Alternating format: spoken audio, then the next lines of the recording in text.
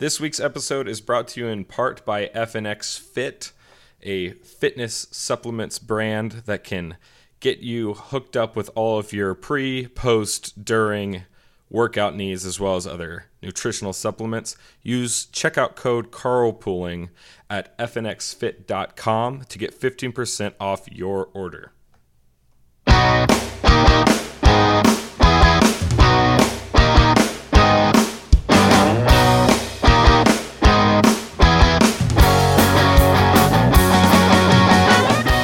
Let me start off with a complaint, and I know the carpooling audience isn't going to be ready for that from me, because it's something that I never do. Shocks and gasp. Before we get into where we've been, a little celebration, etc. ad nauseum, I just want to say that I woke up this morning to the news that my Facebook account had been suspended, and whatever was posted to it. So I think some scammers got into my account in the night. It was banned at like 4 a.m, it was like 30 minutes after I'd gone to sleep. Whatever got posted to it must have been really something special, because they suspended it immediately. I of course never saw it, but it you think about all the things that are allowed on Facebook now, like videos showing other little girls how to hide their abortion from their parents, and how, what the most comfortable breast binder is, and places where you can get, testosterone pills and all this crazy stuff. Or like little 7-year-old boys with other older gay drag show men who are wearing, nothing and have a pair of silicone breasts on or something like that. That's all allowed on Facebook. So I don't know what it possibly could have been that was posted to my Facebook page, but it must have been a real doozy. I actually saw it. Oh, yeah? Yeah, it was one of those Che Guevara shots, but it was Trump.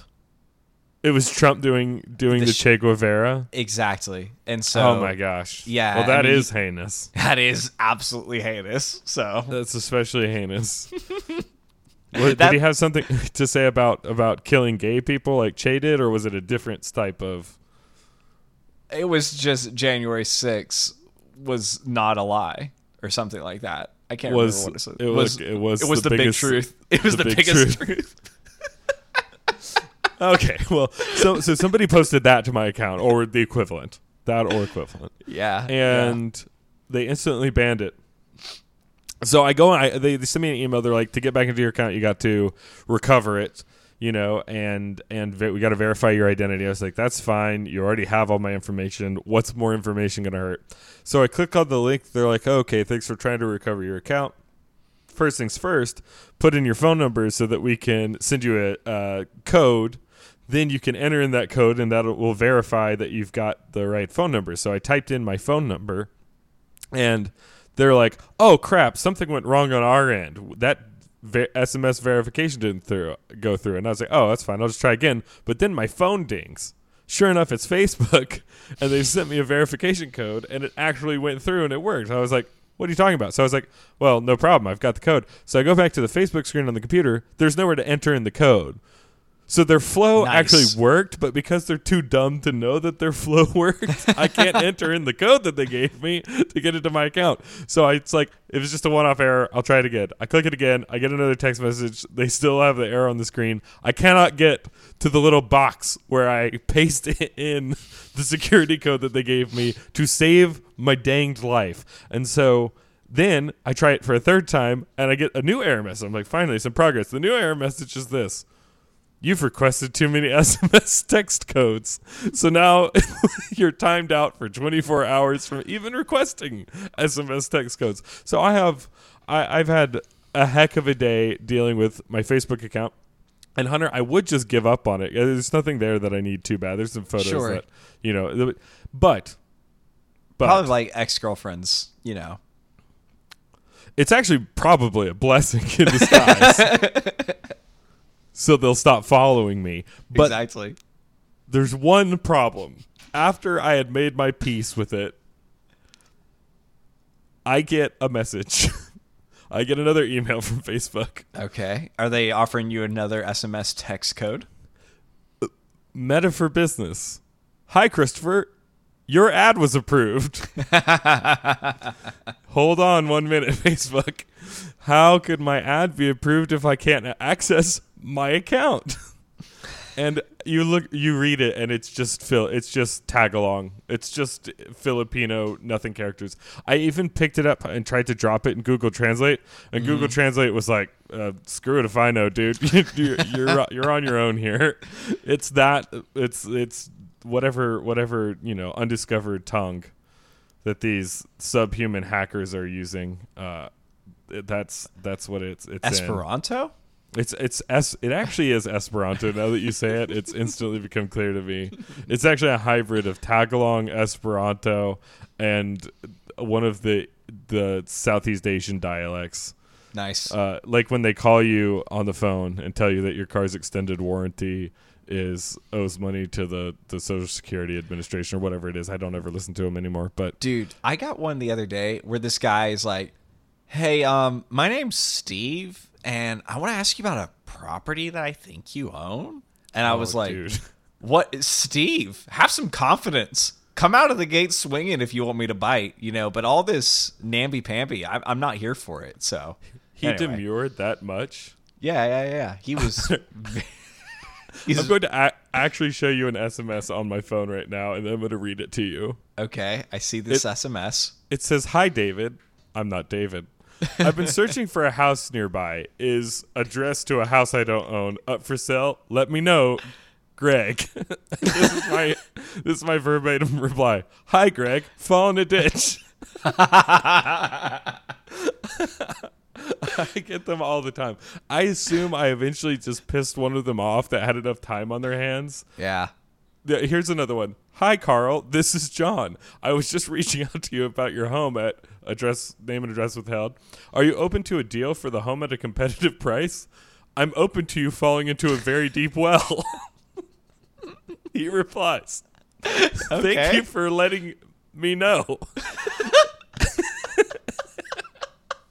If you happen to know someone who might be interested in selling their property, let me know. I offer generous incentives if we close a deal that came through your referral. We can offer between $300 to $800. Just keep my number. Let me know if something pops up. Thanks." This is what I replied. "I know plenty of other people who would be open to you falling down subsequent wells." They're so annoying. I know I poked the wrong bear, and he was like, "Fine, I'll get your Facebook account." This joker wants to offer you $300 to send a referral to him when he's going to walk with 5% on a house that costs, I don't know, like it's 1,200 square feet and it costs $800,000 because this is 2022 and that's what property values are. It's ridiculous. I would pay $1,000 at this point to quit getting these text messages. 100%. That's what it's worth to me right now. Yeah. They realized we weren't answering the phone anymore, and now they've gone to text. Yeah, exactly. So Mark Zuckerberg hates you. He's pulling ads out and not giving you the ability to knock it down, which sucks. Yeah. Which is also just terrible software design too, isn't it? Like we lock people. Go ahead. It's a terrible design. I understand it if you're offering a free service that you're like, hey, guess what? You don't get customer service. That's just how that works. But I paid for ads, and now they're ostensibly charging me to run this hieroglyphic, fairy speak language ad. That I can't. There's a big blue button, Hunter, that says "View Ad," and guess what happens when you click on it? Takes you. Enter your phone number. Just like these people suck so much. Yeah. And the idea that you can take people's money without having customer service, that is crazy. Goofy. Goofy. Yeah. Joke's on me. I got hard zucked. As far as I know, it's Facebook itself running the ads. Yeah. Because I'm the captive audience now. Right. You're judge, jury, and executioner. Did you maybe see if that was binary? That's in the ad. Perhaps it's Mark Zuckerberg's native tongue. Do you think he's actually opening up an ad on my account to try and communicate with the mothership? Yeah. That's compelling. Hey, mothership. I like grilling meats. That's a code. Yeah, exactly. Sweet baby Ray's, I put it on all my meats. It's no. Dude, you've never been outside in your entire life. Yes. I guarantee you don't grill meat, okay? It's rough. God, no wonder he was bullied. Yeah. Would you actually want to live in a world where someone could grow up and be like Mark Zuckerberg and not get bullied? Like, look, it's going to be fine for him. He's going to make millions of billions of dollars. He's going to have a nice looking wife. Let him get bullied. What could go wrong? Get bullied. That's what I'm saying. Like, he's got to pay the piper sometime. He's a weird, syphilitic amoeba flesh bag that has never had he must get all of his vitamin D intravenously. Yes. Ever since they discontinued Sunny D and Unleash the Power of the Sun, which is where he was getting it beforehand. The drink for kids who like to get beat up. Tank It Original, still sometimes I dream about it. Anyway, the point is that then he made a lot of money. But can you imagine how much more insufferable he would have been if he was cool? Yes, exactly. Like if everybody liked him and he dated all the girls. If Chris Pratt had been the one to invent Facebook, we would all hate him. We would all hate him. Because he would be so full of himself, it'd be impossible. The only thing that keeps Chris Pratt likable is he knows that he's an idiot actor. Yes, exactly. Yeah, he knows he's a moron. Exactly. Okay. Anyway, enough about the old Zuck. Yeah. Zuck with 2 C's. Yeah. Grilling meats, sweet baby Ray's. So the roadkill, right? Yeah, how about that? Yeah. Oh, let's just say real quick, too. Yep. Sorry we've been gone. I know a lot of, quote, important, just kidding, it was very important stuff happened while we were away. Hunter and I were trying our best to have a 100th episode blowout Bonanza Fest. Mm-hmm. Have some old faces, have some fun announcements, these types of things. It just has been hard to get all the moving pieces settled down. So this is the 100th episode of Carpooling, and we promise that there will be a party that comes in the future that will not be tied directly to episode 100, but will be resultant of the fact that there is an episode 100. So let that sustain you. Let that thought entertain you, and we'll talk about that a little bit more later, just as we close. But anyhow, I just wanted to mention that is why we are away and why we weren't covering some really important stuff that's been happening. And today we're going to reach back into the deep past of 3 weeks ago and rectify some of that. But before such a time as that, Hunter, please, the carpooling, if you would.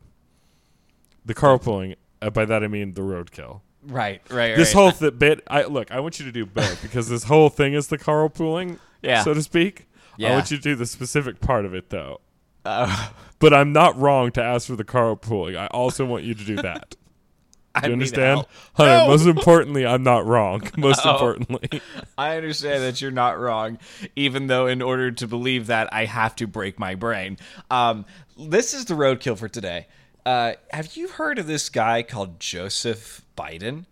Well, he's a gaff man, and it was recently that Biden just casually said that he has cancer, and the White House had to issue a correction. No way. What? How did I miss this? What? This is a spicy meatball, my friend. He's on the trail, and he says this. What? You had to put on your windshield wipers to get literally the oil slick off the window. That's why I and so damn many other people I grew up with have cancer. I quoted Mom, okay? It's the President of the United States, okay? Wait, what? Wait, you have to, for one, I would pay I would offer $50,000 to watch Joe Biden change a pair of windshield wipers. Oh yeah. That would be great. That's number one. 2, to get the oil slick off the windshield? Yeah. What in the blue? What are you talking about? What does that mean? Did the White House issue any direction on that? No. I mean, I don't know. I'll scroll down and see if I can't find what the What White do House you said. mean the oil slick? Yeah, it's off the windshield. How did you get an oil slick on your windshield? President Biden said Wednesday that he has cancer, forcing the White House press office to quickly clarify that he was referring to skin cancer treatment that he had before taking office last year, which isn't necessarily making anything better. The remark initially appeared to be a stunningly casual health announcement during a speech about global warming, in which he described emissions from oil refineries near his childhood home in Claymont, Delaware. So no. Okay. Oh, so he's saying, okay, no, this makes perfect sense. You have to put the windshield wiper on because you usually don't have it on, but because you're living near the oil plant, you have to put it on, okay, to get the oil slick off. That gives you cancer. It's that simple, Hunter. It's so simple, Hunter. This is the leader of the free world. This is him. Shockingly casual is the nicest way you can report that. How about just out and out, not false? Yeah. Yeah. It also definitely sounds like he had sun cancer. Like, I'm lost, but I haven't looked into Hunter, the he got details. skin cancer from putting a windshield wiper on. It's that simple, Hunter. He had to do it to get the oil slick off the windshield. Who paid him $50,000 to put that windshield wiper on and gave the president sun cancer? That's it. I'm actually just taking a hit out on him. I was like, here's $50,000. You thought it was because I thought it would be funny. Yeah, it's me, John Wilkes Booth. So I could do this for The you. next presidential assassin just walking around with a little 2-stroke oil bottle and some windshield wipers, just like I think we all know what happens next.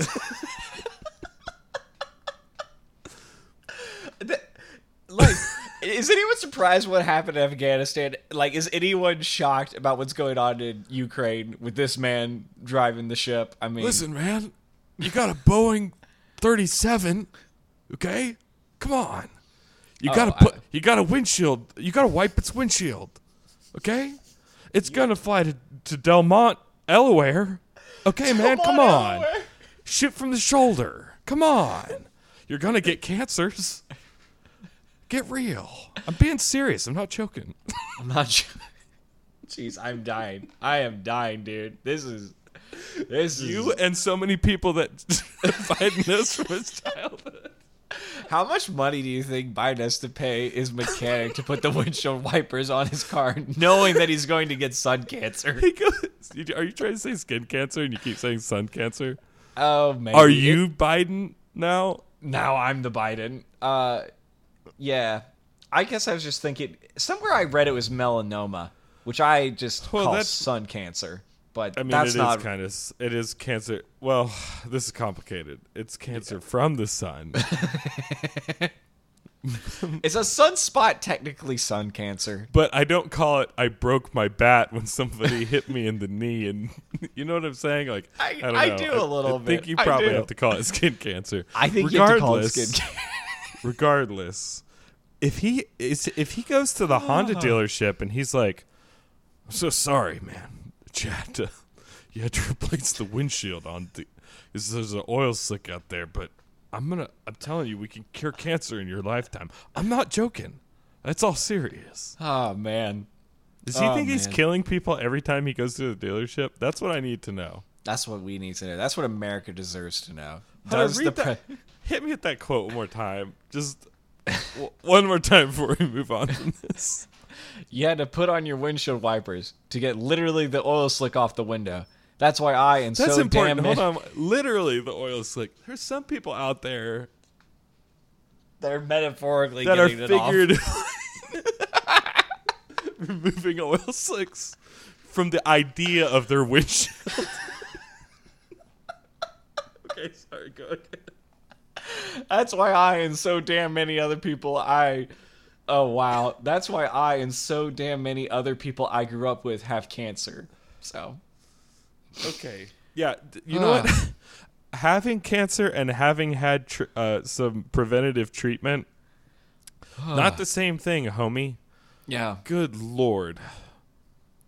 Well, this just puts the whole Facebook thing into perspective.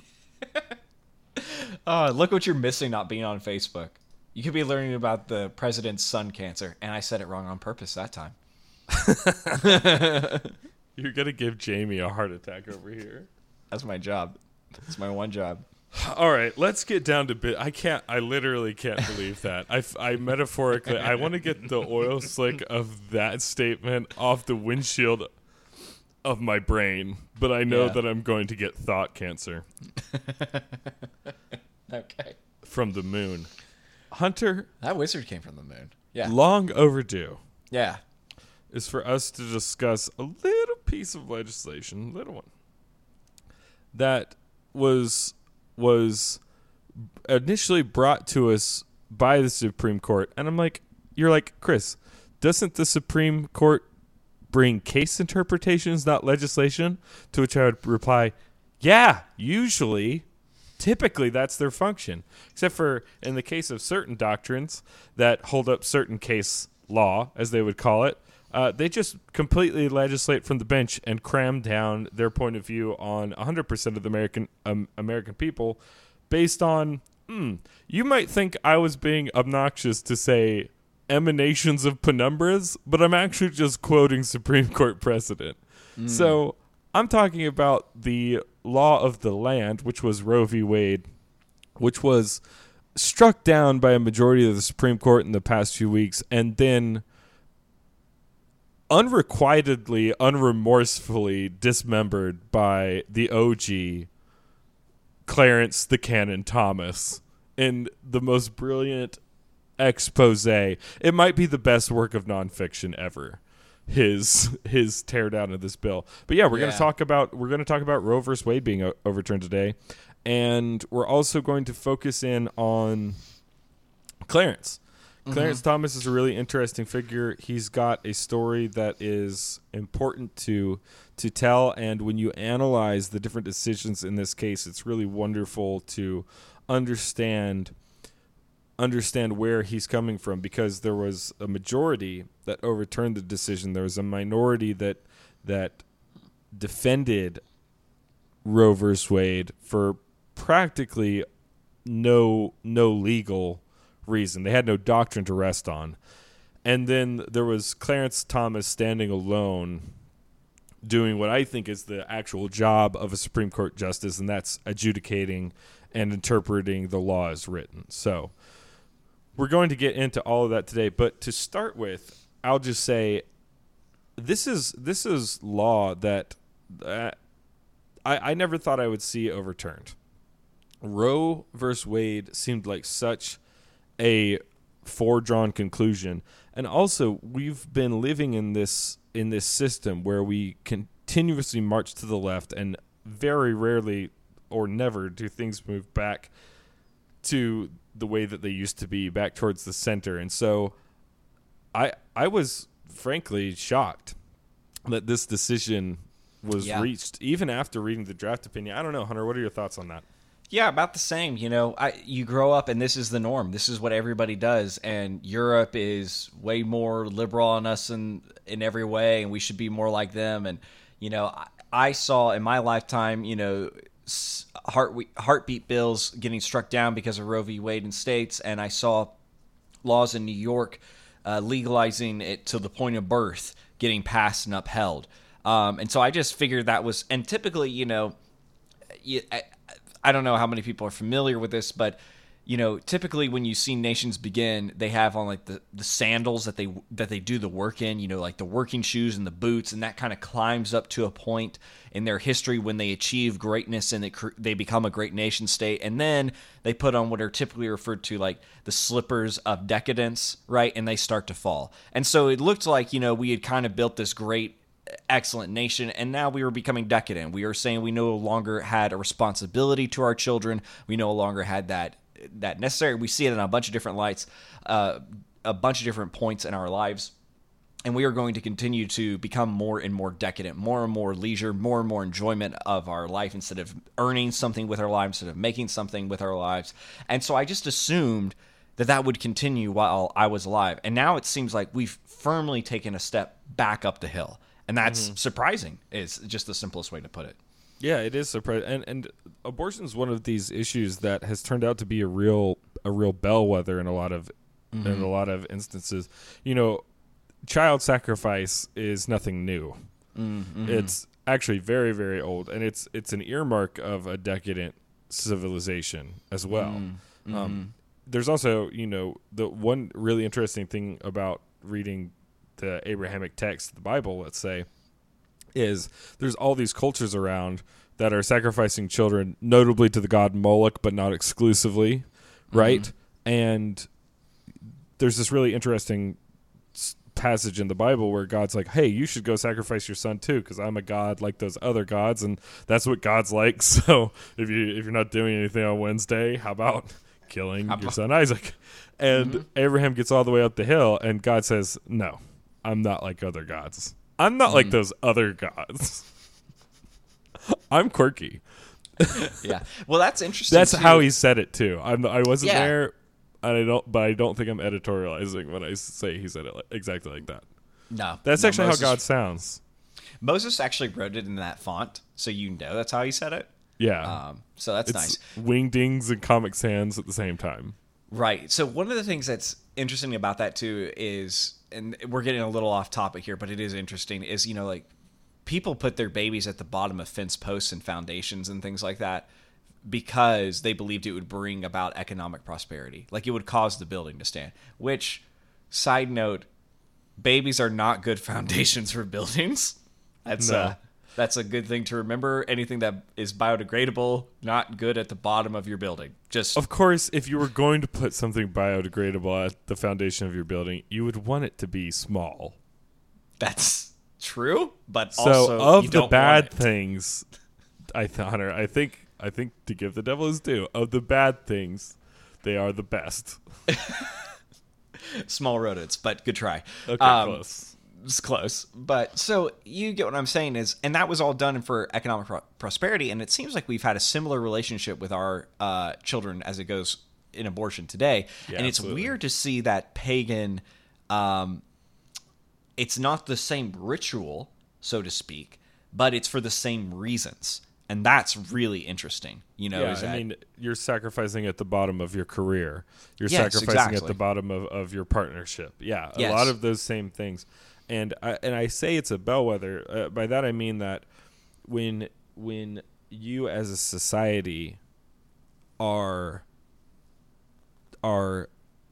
taking advantage of things that do not yet have a ability to exert retaliation on you, nor have they had the chance to make connections with things that could exert retaliation on you in a meaningful way. You're effectively living out a societal version of morality, where as long as it doesn't harm society or allow society to do harm to me, then I should be laissez-faire. It's one of those. It is a indicator that you've moved away from a divine sense of morality into more of a social evolution sense of morality, because in that sense it really is hard to say that killing a baby is wrong. I mean, Yes. you might even be doing it a favor, or Yes. in another manner of thinking, you might be doing everyone a favor, because who knows how many lives the earth can sustain, et cetera, ad nauseum. So it's a perverse way to look at the world, but it is a way to look at the world. And so that is why, to me, the issue of abortion specifically is this central one that gives you an insight into the direction the culture is heading in general, like you were saying, headed towards something ascendant or decaying. So Yeah, no, I agree, and I think it's really, really fantastic news that we've decided to give more people a voice on how our states can have a response to this issue. You can have the choice to live in a geographic boundary that respects the life of the unborn, or you can choose not to. And I think that's good, because it is essentially saying that, you have more control over that. You can have a place that chooses to participate in this sacrifice, and I mean sacrifice literally to your career, not a ritualist religious sacrifice.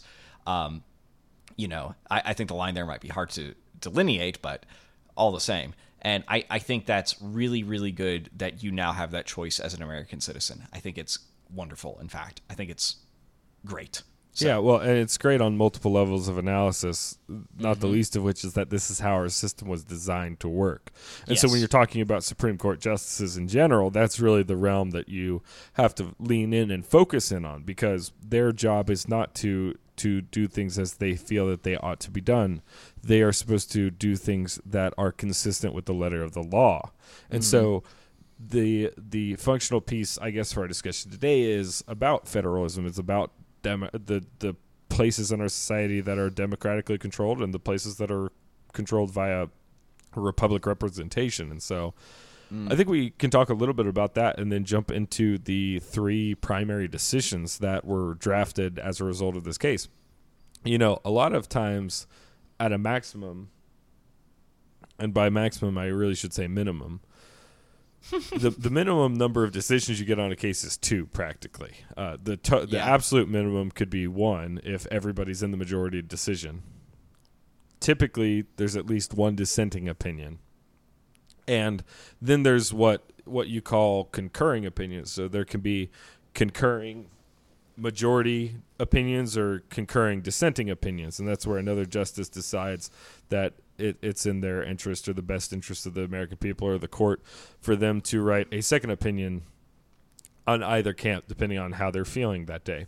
So there's 3 very important decisions in this case, and they are written by Justice Sam Alito, who wrote the majority decision.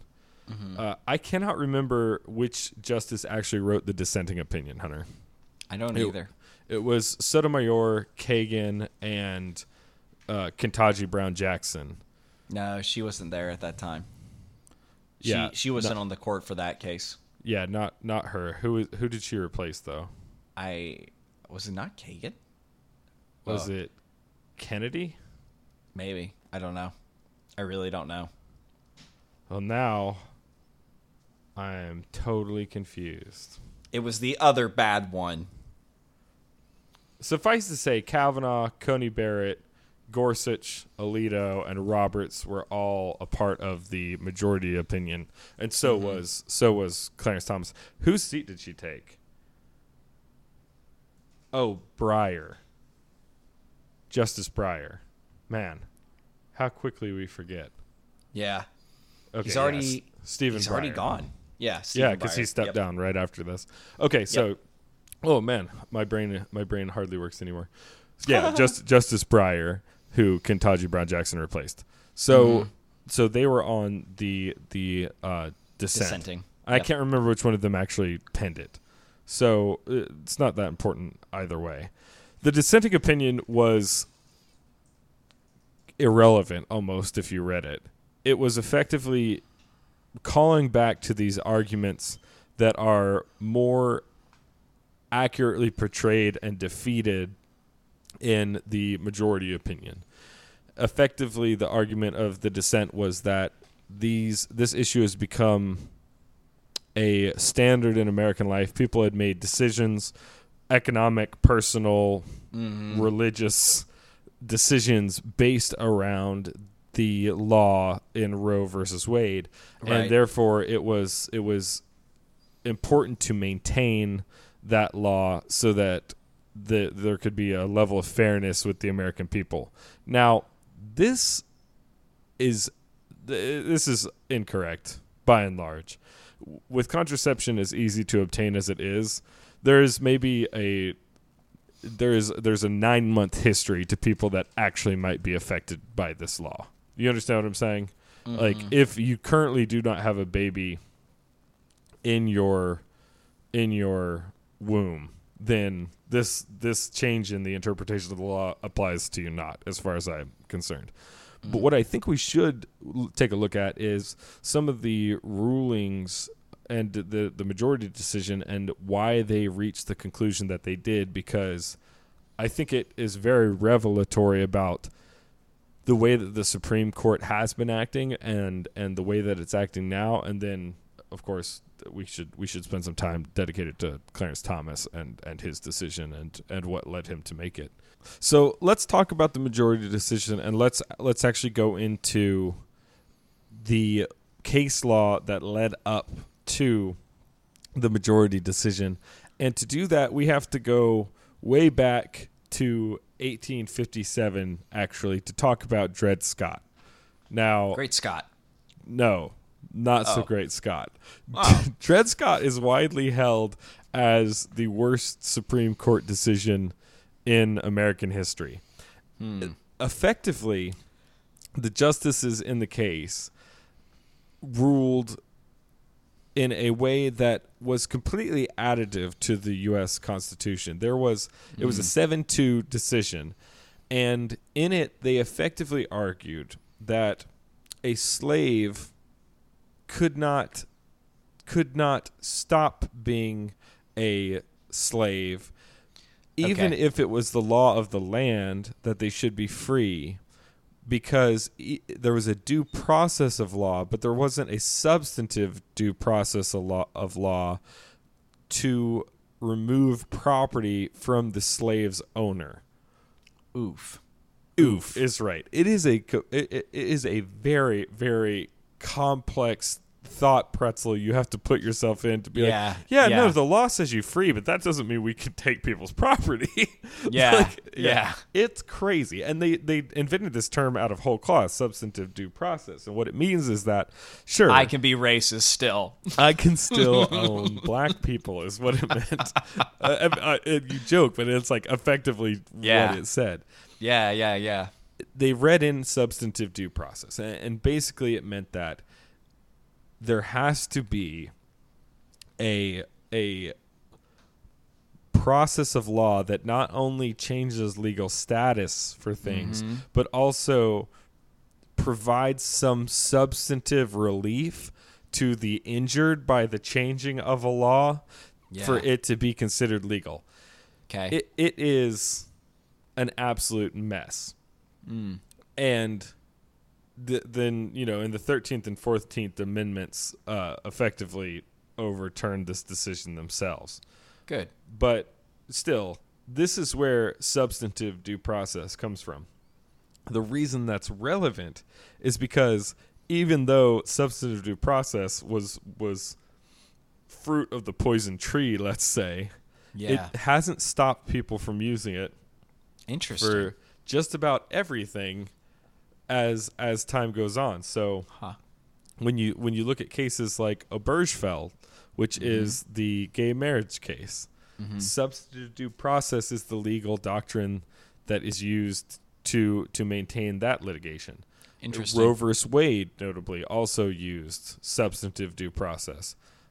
Planned Parenthood versus Casey used substantive due process. And, of course, this is where the emanations and penumbras of the 14th Amendment talk comes out. That's effectively saying there is this idea of privacy somehow buried in the 14th Amendment, even though it's just the Equal Protections Clause and the Due Process Clause, that there is some mysterious, ethereal right to privacy that is delivered from that, and so we can't deprive people of that privacy without substantive due process. That is how bad that is the temerity with which the decision in Roe versus Wade attacks the Constitution. There is it's not only is it unprecedented, do they actually use the word emanation and penumbra to describe legal theory? They then have to allude to a doctrine of law that was made famous by people that were looking for any excuse to read racism into a document where it doesn't exist, so that they can maintain their belief about abortion. It's go ahead. As a contractor, I always build my buildings to the emanations and penumbras that the engineers set forth. Yes. It And the works out blueprints. great. Yeah. It's like, hey, that's a line. But is it? It says feet. Hey, buddy, we're supposed to have a wall here. Yeah, not the way I interpreted it. Yeah. We're on the 38th floor. Yeah, we are. If that's how you interpret it. Yeah. So suffice to say, the history of Roe versus Wade is abysmal. Yeah. And it's strange to me too. It's like the Interstate Commerce Clause. It's this hocus pocus Right. element that has potentially a legitimate purview, but it's just being used to ram through every single stupid thing because they're like, oh, do you sell pencil erasers? Yes. Do you ever sell them in a different state? Yes. Great. Now the federal government gets to come in and tell you how you can make pencil erasers. You know what I'm saying? They use it for everything to justify their purview in everything. It's how this case law is being used as well. Anything that is not explicitly stated in the Constitution, they seize control over it by making overtures to either the right to privacy, which doesn't exist. They fabricate out of whole cloth, or substantive due process. From a legal perspective, that's how these things are upheld.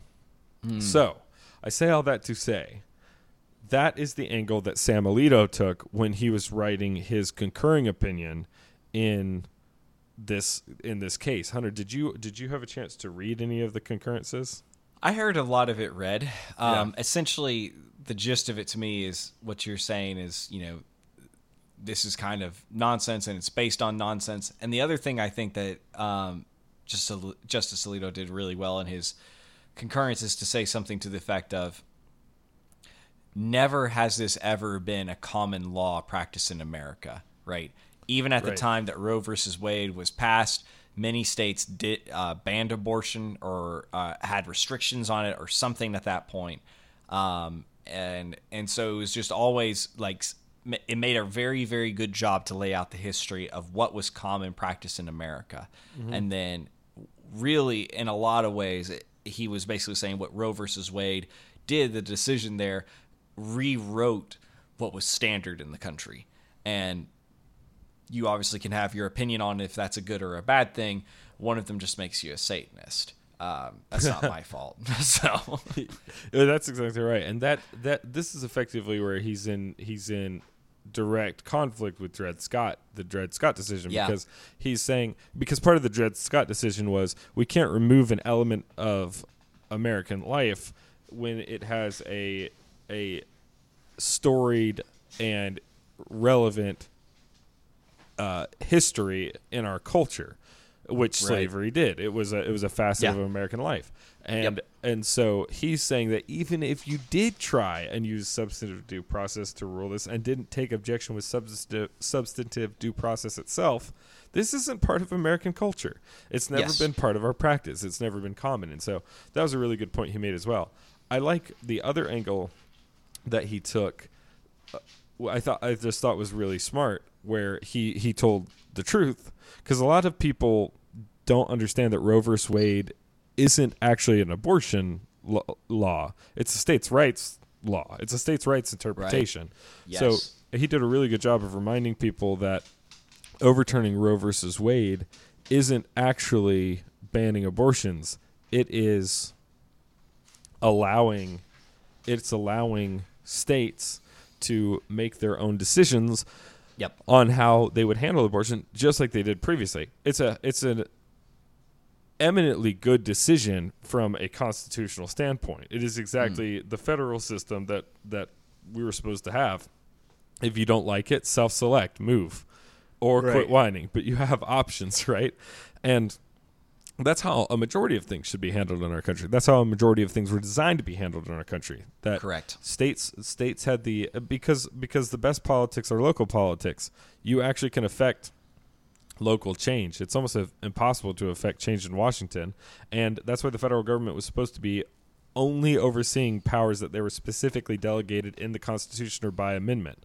And now, of course, they run everything about your entire life. Yeah. So it was a good decision because of the way it attacked the law. It was a good decision based on the reason to return power to the states to make things more democratic. There's one issue where it suffered, because it critiqued substantive due process, but I don't think it went far enough. In fact, I know it didn't go far enough. The reason they didn't go far enough is because there's a lot of cases that were decided on substantive due process that they like. And you've probably heard in recent weeks your crazed, ranting, lunatic neighbors shouting at the moon. But when they weren't doing that, you might have heard them talking about how now the court is going to come for your contraceptives. Your court is going to come for gay marriage. The court is going to come for this or that. Sodomy laws are going to be reinstated. I've heard all kinds of bizarre nonsense. Well, the reason is because a bunch of things that they like were rammed through the court as a substantive due process issue. We should start playing a new game. Every time you hear substantive due process, start hearing legislating from the bench, because that's exactly what these people are doing. That enter Clarence Thomas. And that's the thing. Amy Coney Barrett, Brett Kavanaugh, they might not like substantive due process as a legal theory, but they are not about to go overturn Obergefell. Mm-hmm. They're not interested in it. And in a lot of ways, maybe they're right. I don't know that I think that gay marriage ought to be illegal in the United States. In fact, my own prescription would be to get all government out of marriage almost entirely and give tax credits for what they actually want to give tax credits for, things that benefit the state, like, for instance, child rearing and cohabitation and those kind of things. If they'd like to do that, they don't have to. That would be my take. Okay, but moving on from that, Clarence Thomas is the only ideologically consistent member of the court, because they don't have an appetite to set the law straight, regardless of what happens to things like Obergefell, things like contraceptive cases. Right. Clarence Thomas says, in no uncertain terms, it might be time to revisit every single decision that was made with substantive due process as a basis. And why does he do that? It's not necessarily that he disagrees with those decisions. It's not necessarily that he wants women to not have access to contraceptives and not have the ability to get an abortion, so they're forced to have more pregnancies. It's because those decisions essentially allowed the judicial system to make their own legislation, right? And that shouldn't be allowed. It shouldn't be allowed to just pull things whole cloth out of the Constitution and say this has always been there. And why I think that there may be this is the hard part, because it's logically inconsistent. While it may be right to leave a lot of those decisions lie just because it's convenient, right? He doesn't allow that. He wants to make sure that these are all set correctly. And so it's, like you said, Christopher, it's logically consistent despite the upheaval it may create if laws are not put on the books.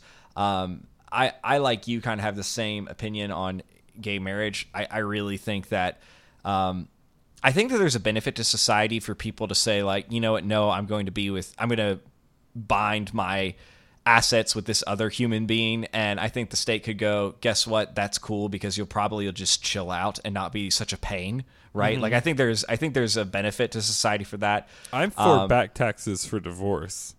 Just sure. Kidding. I mean, I'm not kidding. I am, but regardless. But I'm not. But men and women provide different things to their children, so like I think society should support those institutions more than they should support same-sex institutions that have children. I'm not trying to be inflammatory with that. I just think that I think that's where the benefit is, and that's where, if you wanted to assign a tax break, that's where it should go. Beyond that, I don't really think the state saying who can get married says anything as to if it's right or wrong. It has nothing to do with the morality of the decision or anything like that. So I think that I understand where he's coming from, and I think it is the most logically consistent point. I think you're going to have to either, you might want to get creative on how you handle all the legislation around that pretty darn quick, because if that gets done and married people can't get easily contraception, that doesn't seem right to me either. Like that seems wrong. Well, and these are cases too. You have to remember that they are states' rights issues. So even though overturning Griswold would be like, you mean I can't buy condoms? Right. No, I can't think of a single state in the union that wouldn't let you buy condoms. No one's that Catholic. Right. It's like everybody in Maine just like, wait a minute, you're finally. Like, is Ireland a state? No. Well, then I'm not really concerned, to be honest. So you do have to remember that at the federal level, these are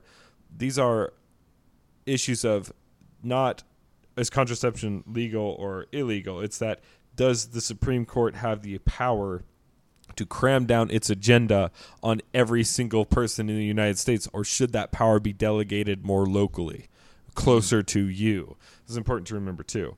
I also realize, and now I can't even say, I guess I can't say it, but one of the other cases contains a relevant piece of specific personal data of mine, so now I can't even repeat that.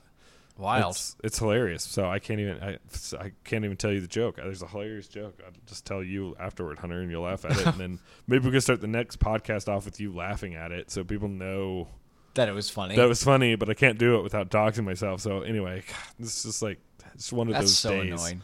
And now I'm actually afraid of doxing myself because I'm afraid Anyhow, not important. Let's talk about Clarence Thomas, because one of the reasons that he wrote the opinion that he did is because he's far more concerned with principles than he is with the status quo. Yeah, with his agenda. Mm-hmm. I don't think he's interested in banning contraception, but he's very dedicated to the principles. And I think it would be a great time to discuss a little bit about who he is. A lot of people know his name, but not a lot of people know his story. And let's just say Clarence Thomas is a monster.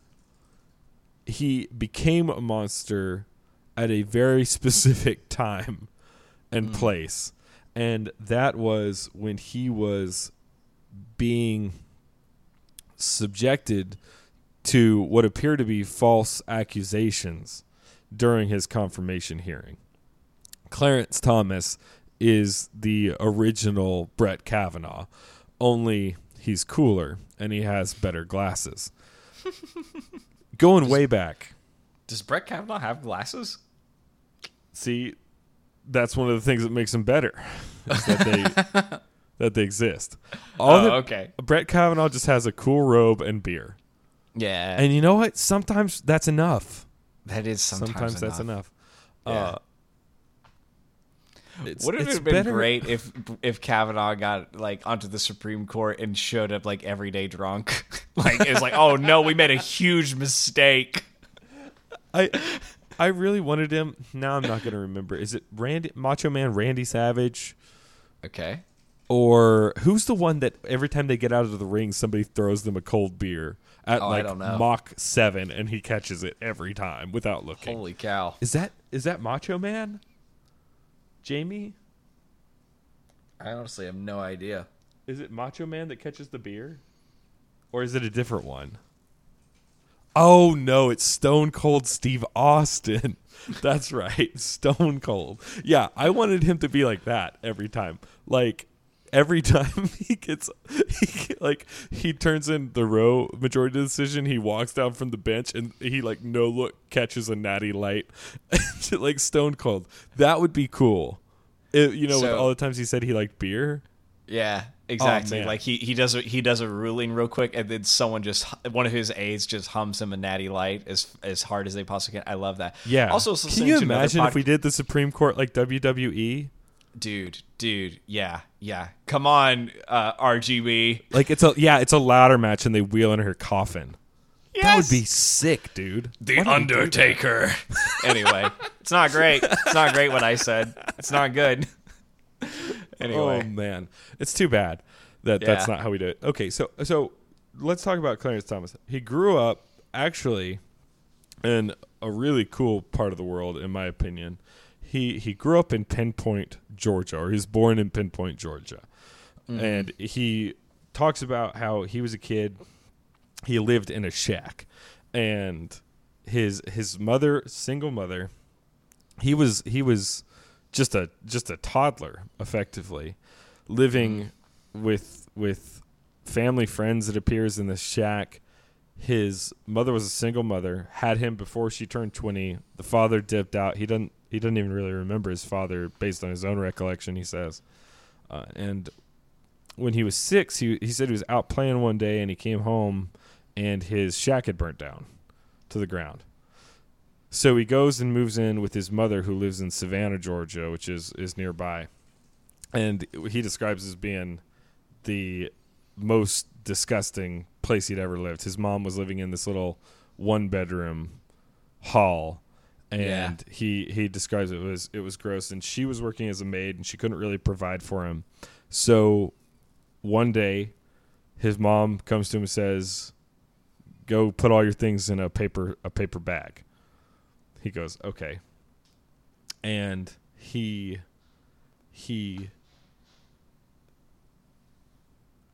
loads up all his stuff. He says in his memoir it wasn't even a full paper bag.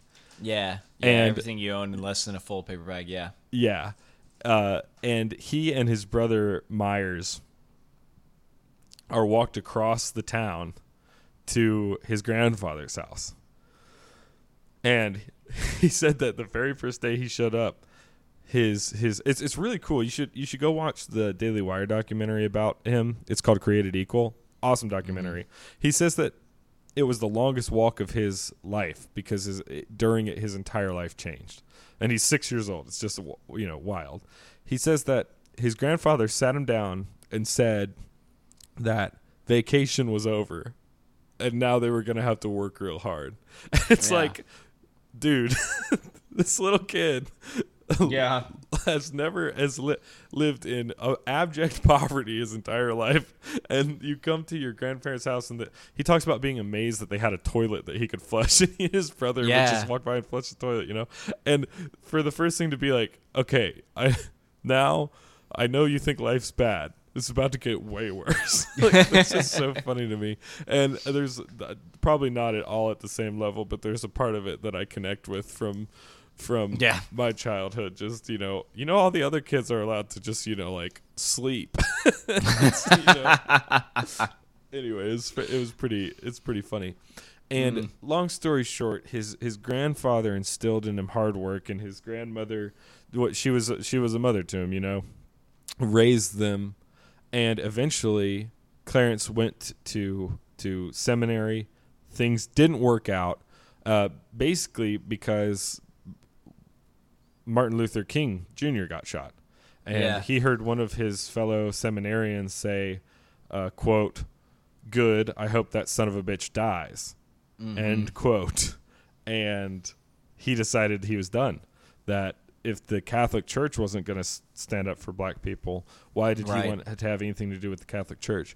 And so he goes on this escapade. He goes back home after quitting seminary, and Kennedy dies. And he said he just became so angry, and his grandfather ends up kicking him out of the house. So he goes up to Holy Cross College in Boston. Which is not a seminary, despite the name. I know. It sounds so much like one. And there, all heck broke loose. He basically just becomes a Marxist.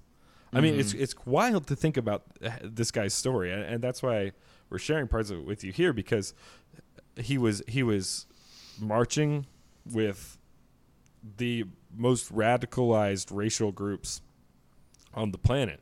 He was typing up letters for the Black Student Union. He just said he was so angry that he was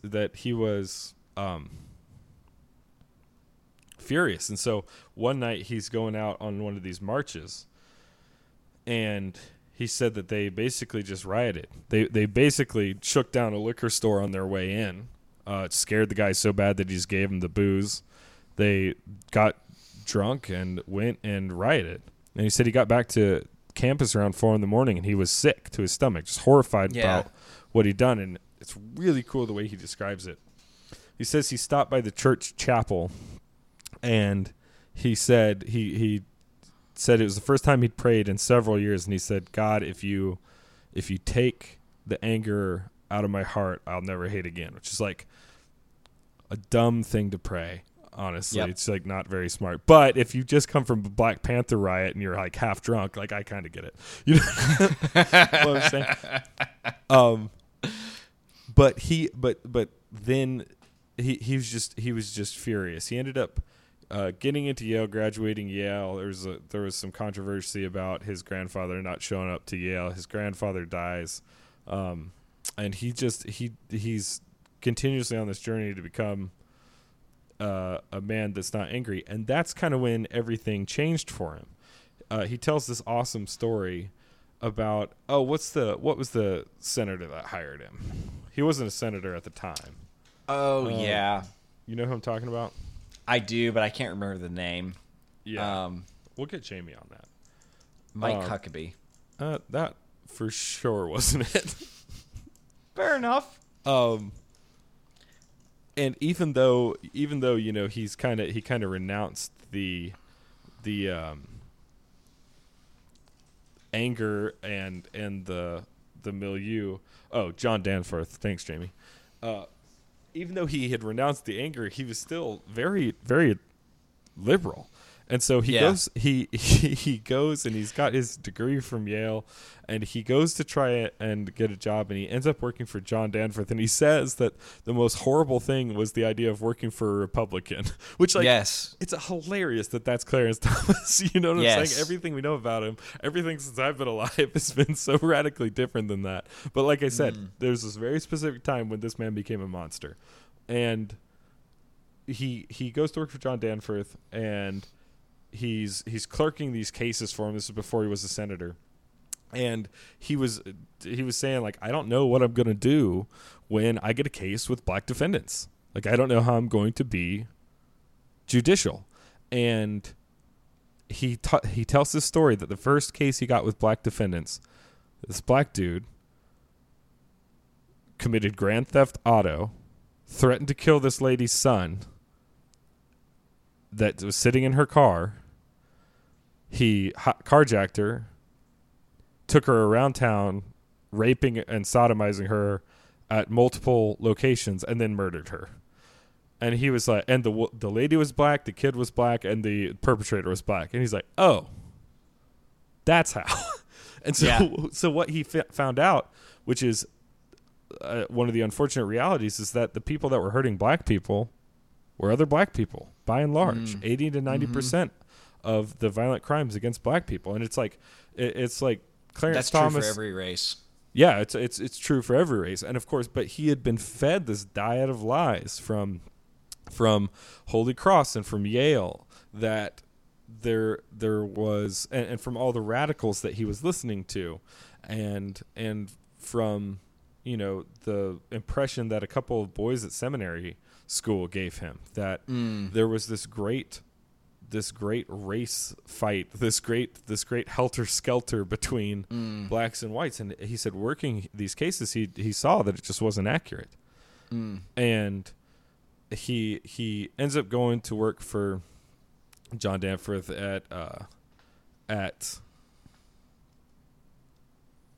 in Washington when he becomes a senator. And then came the time when George H.W. Bush nominated him to a Supreme Court seat. And maybe you've heard of this story, maybe you haven't, but there's massive controversy. When did this happen with Anita Hill? What was the actual year that all this was going down? Senator Joseph Biden, though, was there as a young whippersnapper questioning Clarence and saying, I know that you and I both know that we're talking about the same thing, but everyone here in the room doesn't know what we're talking about. Yeah, actually that's a hilarious clip. If you haven't watched the Clarence Thomas confirmation hearings, just go to for yourself and listen to them. And it was in 1991 in October, so like almost in my lifetime, almost in your lifetime, but not quite. 1990. Yeah, no, it would have been before I was born. Yeah, by a month or two. Yeah. So it's amazing to watch. For one, Joseph Biden can actually speak English, which is excellent form for him. And it still doesn't make sense. It doesn't make sense. I don't want to give that. Yeah, let's not give that impression. But it's like he never says anything like Trivida National Pressner. You know what I'm saying? It's like that. And Corn Pop never makes an appearance. So a lot of good things going for him there. But gotta feel good for the guy. The main part of this fiasco is the Anita Hill controversy. Mm-hmm. So Anita Hill basically accuses him. I just rewatched part of this today, Hunter, and truly, I guess 1991 was just a different time. Yeah. If you brought up these allegations today, no one would take you seriously. The allegations, the sexual allegations that were made against Clarence Thomas were effectively this. Anita Hill, who used to work for him, and by the way, continued to pursue a relationship with him after these events supposedly happened, claimed that he made some inappropriate comments. One of them was he claimed that there was pubic hair on his Coke can. So the story goes, Clarence Thomas goes back into his office. He's like, hey, who put pubes on my Coke can? Which is, I don't know, moderately funny. Yeah. Hard to see how that's sexual harassment in any way. And then the other one is apparently Clarence Thomas mentioned a character in some pornographic material, and Joe Biden makes Anita Hill say the name. She said he brought up the name of the character, and he's like, no. He's like, for the record. He's very somber, very solemn. He's like, for the record, can you say it? And Anita Hill goes, it was Long Dong Silvers. It's literally, dude, it is the greatest television. I can't even in the 90s. I can't even begin to understand that. And maybe, it was 30 years ago, so maybe I lack the proper cultural awareness to understand it. But if that's what we are getting uptight about, well, then I think we're doing just fine, everybody. Man, I pine for a society where Long Dong Silvers was like... Makes the lady swoon and faint. Scandalous. Oh, the Vespas! Yeah. Anyway. Oh, good point. Jamie, just compare that to WAP, which today, what was that congresswoman in New York that just was twerking upside down on her Instagram? For votes, It's like, well, that's a far cry from Long Dong Silvers. Yeah. Oh, Tiara Mac. Anyway, it's just crazy. So anyway, there's an amazing part of the speech, though, and this is the part I'm talking about, where they come back in for the third day of testimony. I believe it's the third day. And Biden, who's overseeing the hearings, goes, well, is there anything you'd like to say? And Justice Thomas cuts him off and said, there's a lot I'd like to say. Yes, I have something to say. And he goes and makes a speech. And the key part of it, he goes, I would rather die than withdraw from this process, the process to get confirmed to the Supreme Court. And he says that I have been injured, not by the Ku Klux Klan, not by these other racist groups, not from the racist police force, but by this process. And what happens over the course of these days, living through these false allegations, kind of unlike what happened to Brett Kavanaugh, unfortunately, is Clarence Thomas. It's interesting. The very first time that he became kind of a public figure is when he was written up in this journal about how he was a black conservative against welfare because his sister would be like yelling at the mailman when she was late with the welfare check, and he thought that was a bad thing. He didn't know he was talking to a journalist. All of a sudden, he sees a paper about himself. What's funny about that is he was attending a conference that was being put on by Thomas Sowell. It's like Thomas Sowell just needed to talk to Clarence Thomas one time and be like, hey, you're wrong about everything you believe.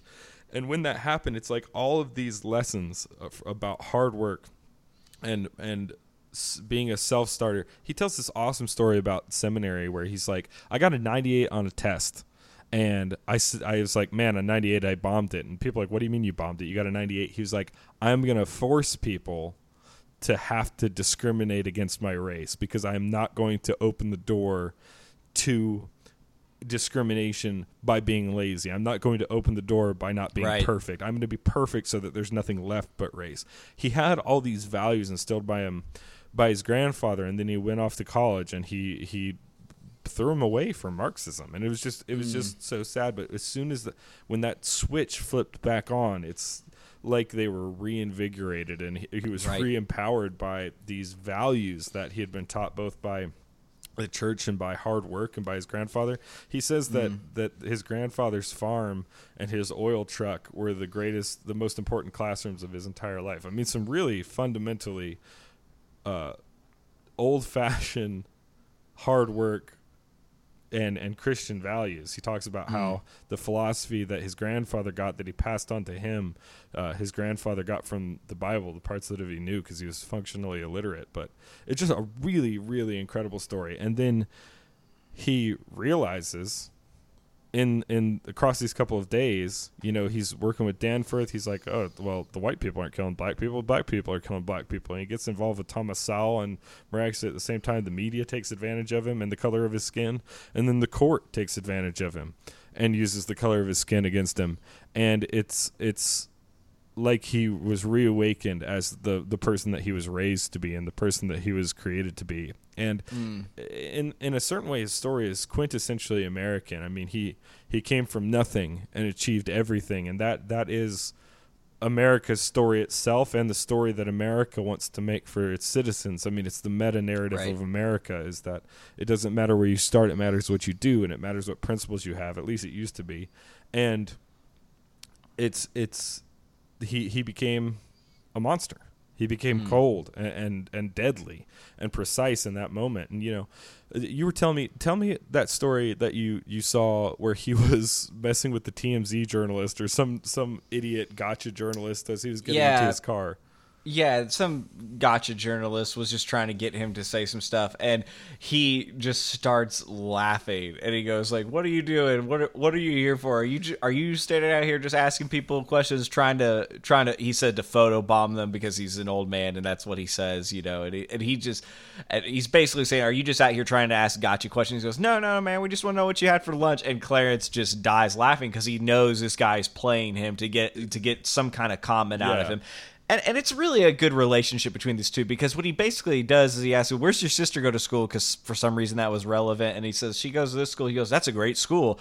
Really happy for you. And they just have this really good back and forth. But the entire time the guy is trying to do the TMZ thing, trying to get him to say something. But Clarence cannot take it for a second just because he knows. He's so joyful about it. Chuckling at him. He's like bent over belly laughing at this dude. Yeah. Well, it's awesome. Like he's not telling mean him to stop when the other guy isn't doing anything. He's like, please stop. I need to get in my car and go. Like, it's crazy. Oh, man, it's a great clip. But yeah, it's a great story because you see how he became someone who was, I mean, he didn't hate anymore. He didn't hate anymore. Well, and it's just amazing to think.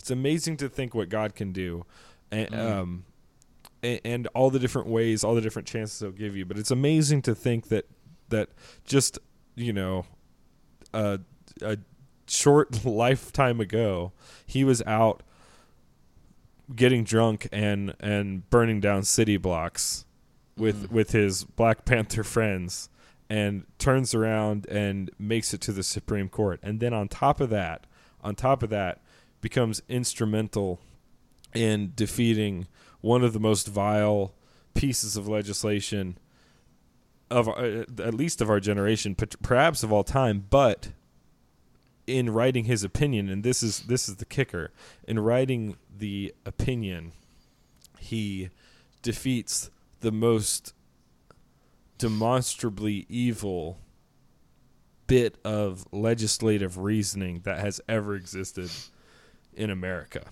The element that's responsible for both Dred Scott and Roe vs. Wade.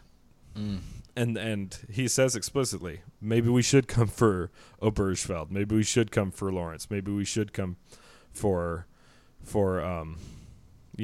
other one. The one about contraceptives. Yeah. Whatever it's called. It's crazy. And it's good to see this happen. It's good to live in a country where people like Clarence Thomas can have those stories that can change, that can grow, that can become forces for good.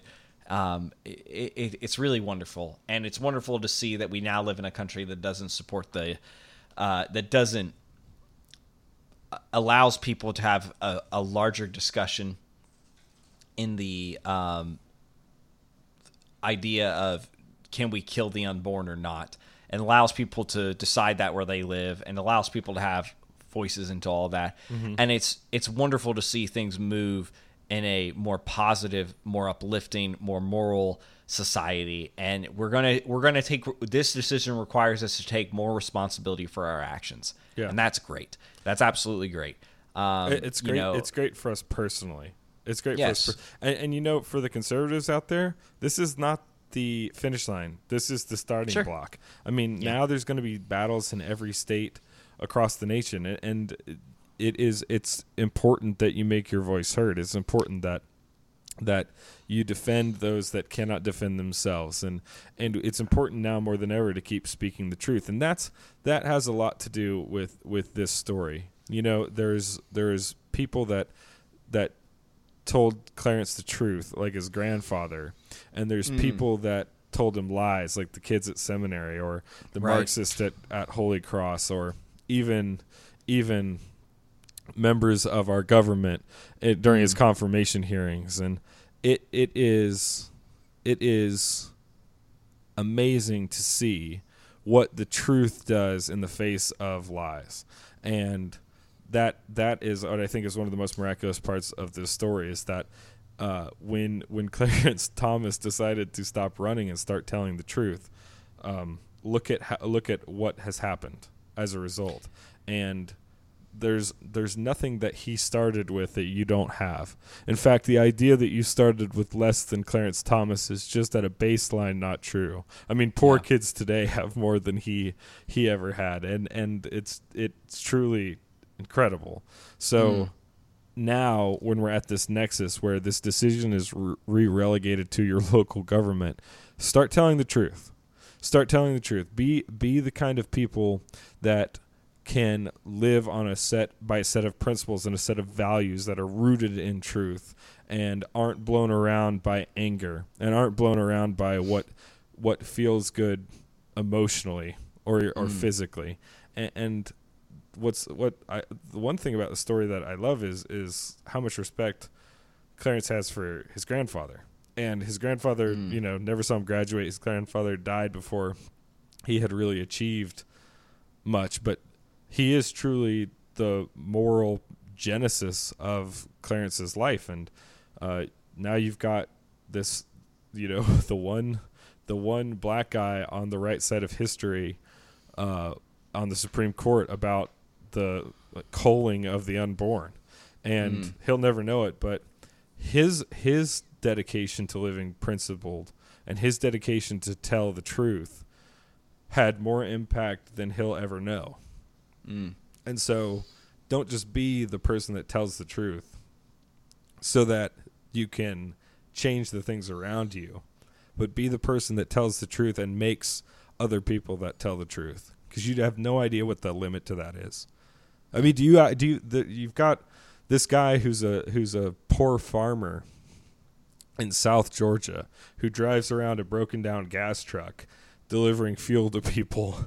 Do you think that it was going to be his legacy that he ended the greatest murder of the unborn in the history of the world?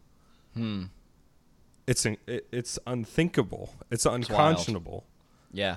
But that's why you have to live principled. It's why even if you don't see the fruit of it, that's why you have to tell the truth. It's an absolutely remarkable thing that's possible. That's true. And like you said, Chris, it's going to take some fortitude. It's going to take some strength to get out there and live the truth, especially in your own legislation. There's a battle to be fought. And how are you going to be strong enough to remove the pubes from your Coke can? How in the world can you ever think that you can handle something like that with the weak soy boy arms you currently possess?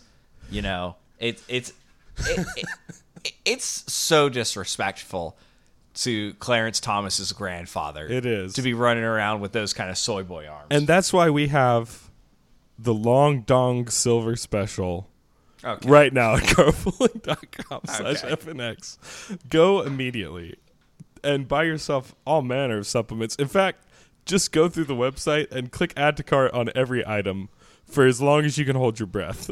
And then check out. Use checkout code carpooling for 15% off. Again, that's the Long Dong Silver Special. Make sure to add that to your order notes, just so they know that that's the special you're taking part in, and that'll help them with their tracking on the back end. Don't even worry about it. They'll send you a sticker. Don't even worry, really. And you can follow us on all of our social media, in theory. If you do, great, they're up. I won't know about it. Just kidding. Follow us on Twitter at carpooling, or I'm at Chris X Carl. He's at Emotional Carl. Emails at carpooling@gmail.com. Thanks for being patient. I hope our episode made up for the small pause there. And again, 100 episodes of this show with thousands of you listening. It's a blessing. So thank you for everything that you do, and we're going to celebrate really soon with some old friends and with all of you. New enemies. Some new enemies. Rate the show. Damn it. Just do it. Yeah. Do it. And another thing. Get tested.